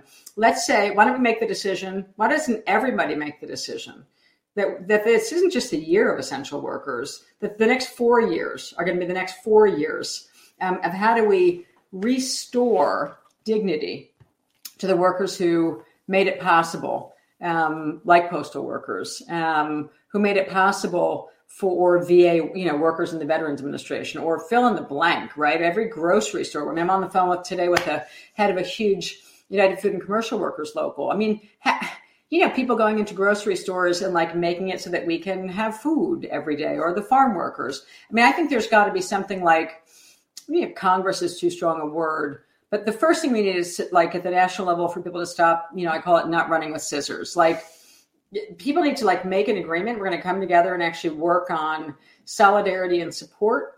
Every single contract. I mean, if you're in a local group, it's like indivisible but different. It's like indivisible for like workers. Do you know what I mean? Like if you were in a local organization, you should do some bare bones research. Ring up the Central Labor Council. Ask them which unions have contracts that are coming up this year, who are workers who played. I believe that for any worker, but particularly the essential workers, healthcare workers, grocery store workers, food service chain workers, in particular, right? Like postal workers. Whose contracts in my locale are coming up? How would you know that? Just go to your Central Labor Council. Even that might be hard in some places, but like make it a team project and literally start to make a calendar. Which unions where I live have contracts expiring in 2021 and in 2022. Just 2-year plan for now would be good. If we think about it, it's like we got to win in November of 2022. How about a 2-year plan for every local organization and local rank and file group? For rank and file groups, if you're a trade union, which other locals in my area? Because I think it's going to happen nationally is a little bit pipe dreamish right now. So if you're at a local level, which other unions have big contracts coming up this year? And how can I begin to pass a resolution or work towards a majority resolution in my local union that says, this is the year we're going to start to act solidaristically and not piggy. We're actually going to start to actively support each other in this region. Can we figure out, again, I'm just using the number 25 because it would be astronomical if we could do it, where are the 25 labor markets where we're going to pick and throw down and say, we're going to build unprecedented solidarity in the community for every labor struggle that's coming up for essential workers in the next year or 2 years. And that's not a pipe dream. That's really real. So, and what would that look like? It would look like people doing the charting exercise that I just described to you that we went on to do with the nurses at the Einstein Hospital. Once they realized they have all these untapped connections, we began to systematically chart everyone's connections throughout the community and then began to map them to figure out who actually has some power, who are the people who can bring more power to the fight of this particular struggle with this group of nurses, right? That kind of planning and exercise can happen all across the country. It does mean setting priorities, which is something the left is not particularly good at. You actually have to make some choices, because if we say we're going to work on everything, you can't work on everything. No one can work on everything simultaneously and get much done at all. Because we've got to make some real choices based on good criteria. It's not that people can't keep working on every little fantasy we have, but to win something means we have to make priorities and decisions and then have a credible plan on it. So I love the idea that we would start saying, in one-to-one conversations and Zoom meetings. I mean, the challenge of Zoom is real and hard, to get to your point. I have been working with a lot of workers very closely this year, trying to adjust to how we build site structure via Zoom. And I will tell you that from last March and April, I guess last March, we started the second of the International Rosa Luxemburg Institute global training programs that I'm helping to co-lead with with the growing group of organizers. And back in late March, when we did it boom, on the fly, we just started this international training program. We had the idea that we could continue to build site structure using Zoom and telephones, and we can, and we have. I will say, to be real about it, by January of this year, 10 months into the pandemic, it's pretty exhausting. I mean, I think people are pretty exhausted. So I think we have to be sort of realistic in the next few months about what we can do and do it, because we're doing it. I mean, in California, up and down California, there's a bunch of site structure building that we're doing. So I know that we can do it. And there are workers winning right now by using Zoom and old-fashioned telephones, right, and texting to keep the relationship and to test, has Sally, Joe, Bob, and Paul, sign the online Zoom petition. We can transfer all of this into Zoom and telephones for sure, period. And it's harder. So just being compassionate and realistic about it. I think there's a lot of groundwork to do right now. All that research work we described, we should be doing now, getting ready to come out again. Like, who are the unions? Who are the essential workers who kept my community alive, who have contracts coming up this year? Where might those workers be trying to form new unions? How can I actively throw my support and solidarity behind people in my community who enabled myself and my family to get through the pandemic? Like, that's not hard messaging. And like you said, it's not hard messaging. We have to create the tools that systematically let people engage in that project together. And that's what organizing is. It's coming up with a plan and setting priorities, and then offering up what we call a credible plan with methods and systems attached to it. And then we go win. But it's so much easier to tweet. Come on. All that stuff to do. But that was great. So the last question, I think you preempted my question about priorities, so I won't ask that one. So last one is just, I think there's a lot of young people out there who feel that they need and want a union, but are also like extremely disconnected from the labor movement and don't even know where to start. So what would you say? Let's say there's a listener out there. They want a union. They have no idea what to do. What would you tell them? Like, what is just the first step, to get from where they are now to even starting on this road, whether it's organizing a workplace or joining a union, where to start? Yeah. Several places. There are sadly not that many resources out there, but the resources that are there are good and real. One is they can start a very small study group, right? The number of organizing campaigns in the last 5 years that have started out of study groups is sort of remarkable. Again, it won't work depending on the kind of worker and who they are, but like, a study group could take either your reading or your discussing. But a study group is a nice way to do it. We're going to read this one article together. Don't make it too overly ambitious. We're going to ring up this place called Labor Notes. It has some really good basic literature and basic education for how you can get started. That's one thing. They can get in touch with the Rosa Luxemburg, go to my website, and get hooked into the next of the free Organizing for Power series that we're going to do, which will be in May. We're going to launch another global international training with workers that'll happen in May and June in 2021. We're just trying to get the calendar set.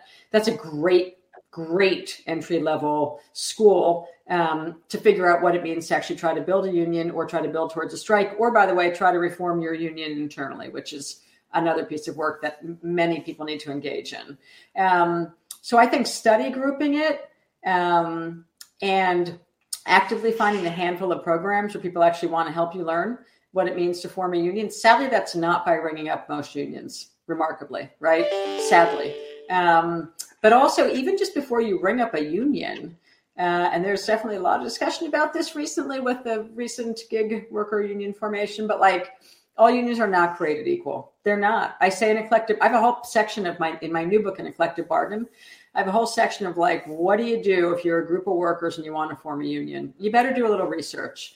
So first, figure out who's your team. Can you get 5 other workers in your workplace to sit down with you? Can that group of 5 of you begin to like look up Organizing for Power series at Rosa Luxemburg, Labor Notes, or just like, I always stupidly hate to say like get my book, but apparently No Shortcuts is a book a lot of people used to do study groups with. So have at it. I don't care if you photocopy it. You know what I mean? Sorry, Oxford, but I don't care. So, but it's getting together with someone and it's starting to look for the handful of resources there are and then engaging with them. And we'd be happy to have every single one of them get together. They have to form a group to come sign up for the next Organizing for Power school we launch, but that's a great place to do it too, right? There are many of us committed to figuring out what are the spaces in which we can help explain this, because labor law is so Byzantine. It's so complicated. You really need someone to help you explain the ropes to you and begin to show you the ropes. And you need some experience in this. It'll seem easy initially if you're only talking to the workers who want to form the union with you. But people need to appreciate the wall comes when you hit the group of workers who don't think that they want to form a union. And that wall gets sometimes insurmountable when they hire a union buster.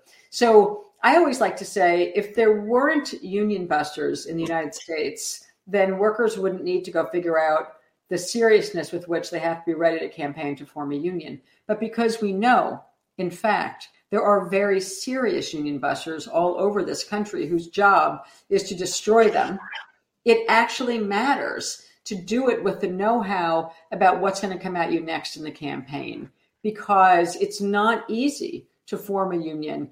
It is the absolute right thing to do. So get some learning under your belt about what the obstacles are going to be and what it's going to take. Shop around for the right union. I say in a collective bargain, if you call a union to say, I want to form a union, the very first thing I would ask if I was a worker with a group of workers, we've done some self-organizing, we've gotten this far, now we know we're going to need some more resources because we think a big union buster is going to come in. The first thing I would say to a union is, put me in touch with a bunch of other workers who are already in your union so we can have an independent conversation with them about how they experience their organization. And if that union says to you, that's really not how things work here, or that would be hard to do, or hang up, just hang up and move on. Seriously. Because in a good union, the first thing the organization would do is be like, oh, hang on. We want to, why don't you get in touch with these workers who are already part of the union and let them explain to you how they did it and how it works. That's a good sign of a union. But don't just pick any union, shop around. And you probably will need resources, because it is crazy how many obstacles get thrown in the path of well-intentioned workers who want to form a union, just like how many obstacles get thrown in the path of trying to win a ballot initiative or trying to win a Senate race. Anything where we're contesting for power is going to create a serious opposition. And having serious opposition means you need some experience about how to beat them and how to get ahead of them and how to stay ahead of them. It's hard work, and it's absolutely doable. And workers can do this, but we need experience to do it.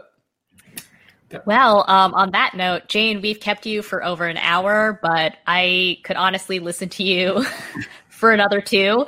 I do want to, again, plug your books.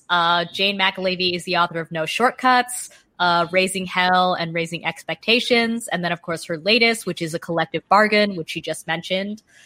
So, Jane, thank you so much again for being here. I think we're going to wrap up now, but this was very enlightening, and I think kind of the sort of perfect segment to a very weird day of, as you say, Trump is leaving, but at the same time we have Biden and then the Peter Robb thing. So there's a lot going on right now, but you make it sound so easy.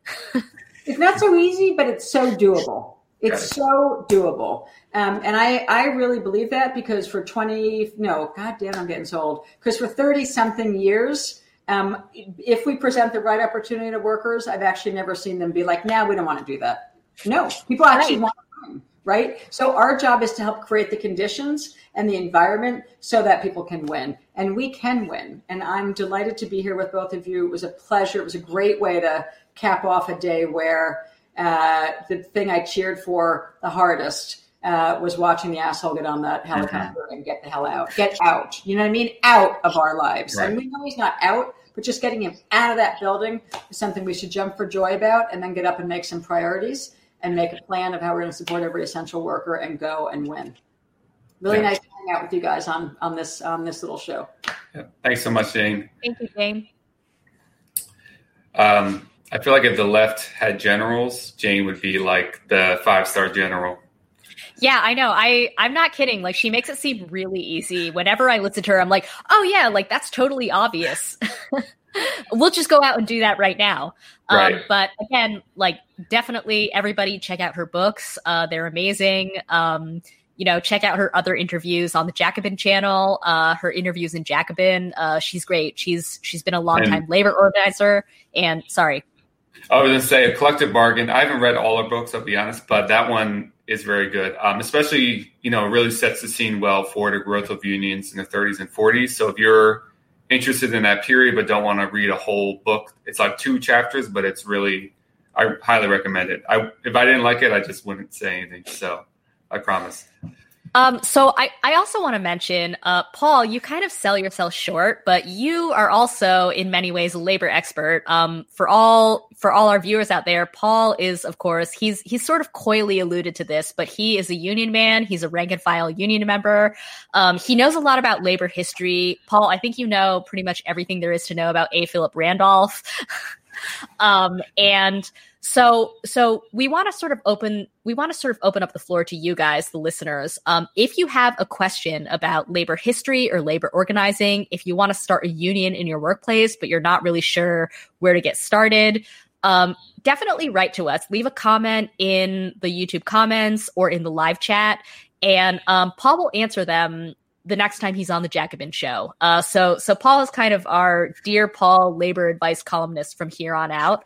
And we'll try to get Jane McAlevey back in the mix at some point. But I just want to put it out there that, like I said, Paul, you don't always make it clear, but you really know a lot about labor, and the audience should take advantage of that.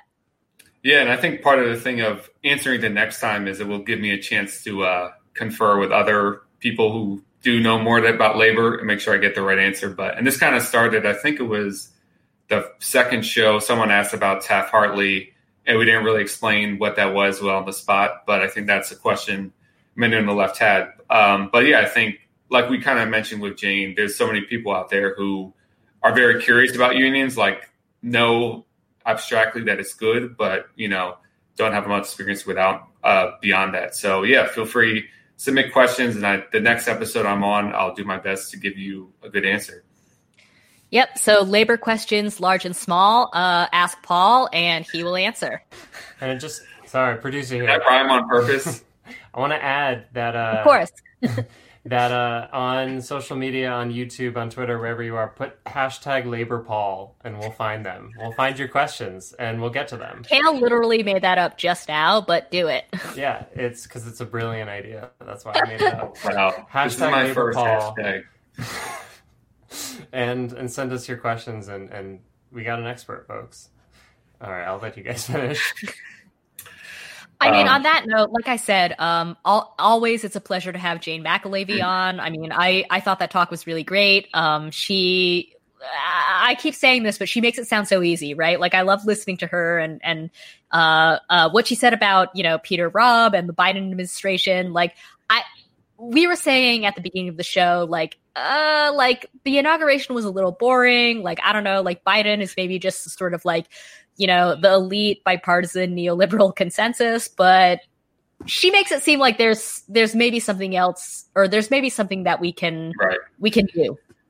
Yeah. And I think, you can tell she's an organizer because I think we have to project, realistic optimism. Obviously we can't be delusional, but I think as organizers, we got to look, there's always some opportunities, and that includes even in this moment. I do think there are opportunities. It takes a lot of work. It's not easy, but, I do think there are opportunities there. So we have to remain, I think, realistically optimistic. Well, on that note, send your questions to Labor Paul, and good night. We will see you next week. All right. Good night, everyone.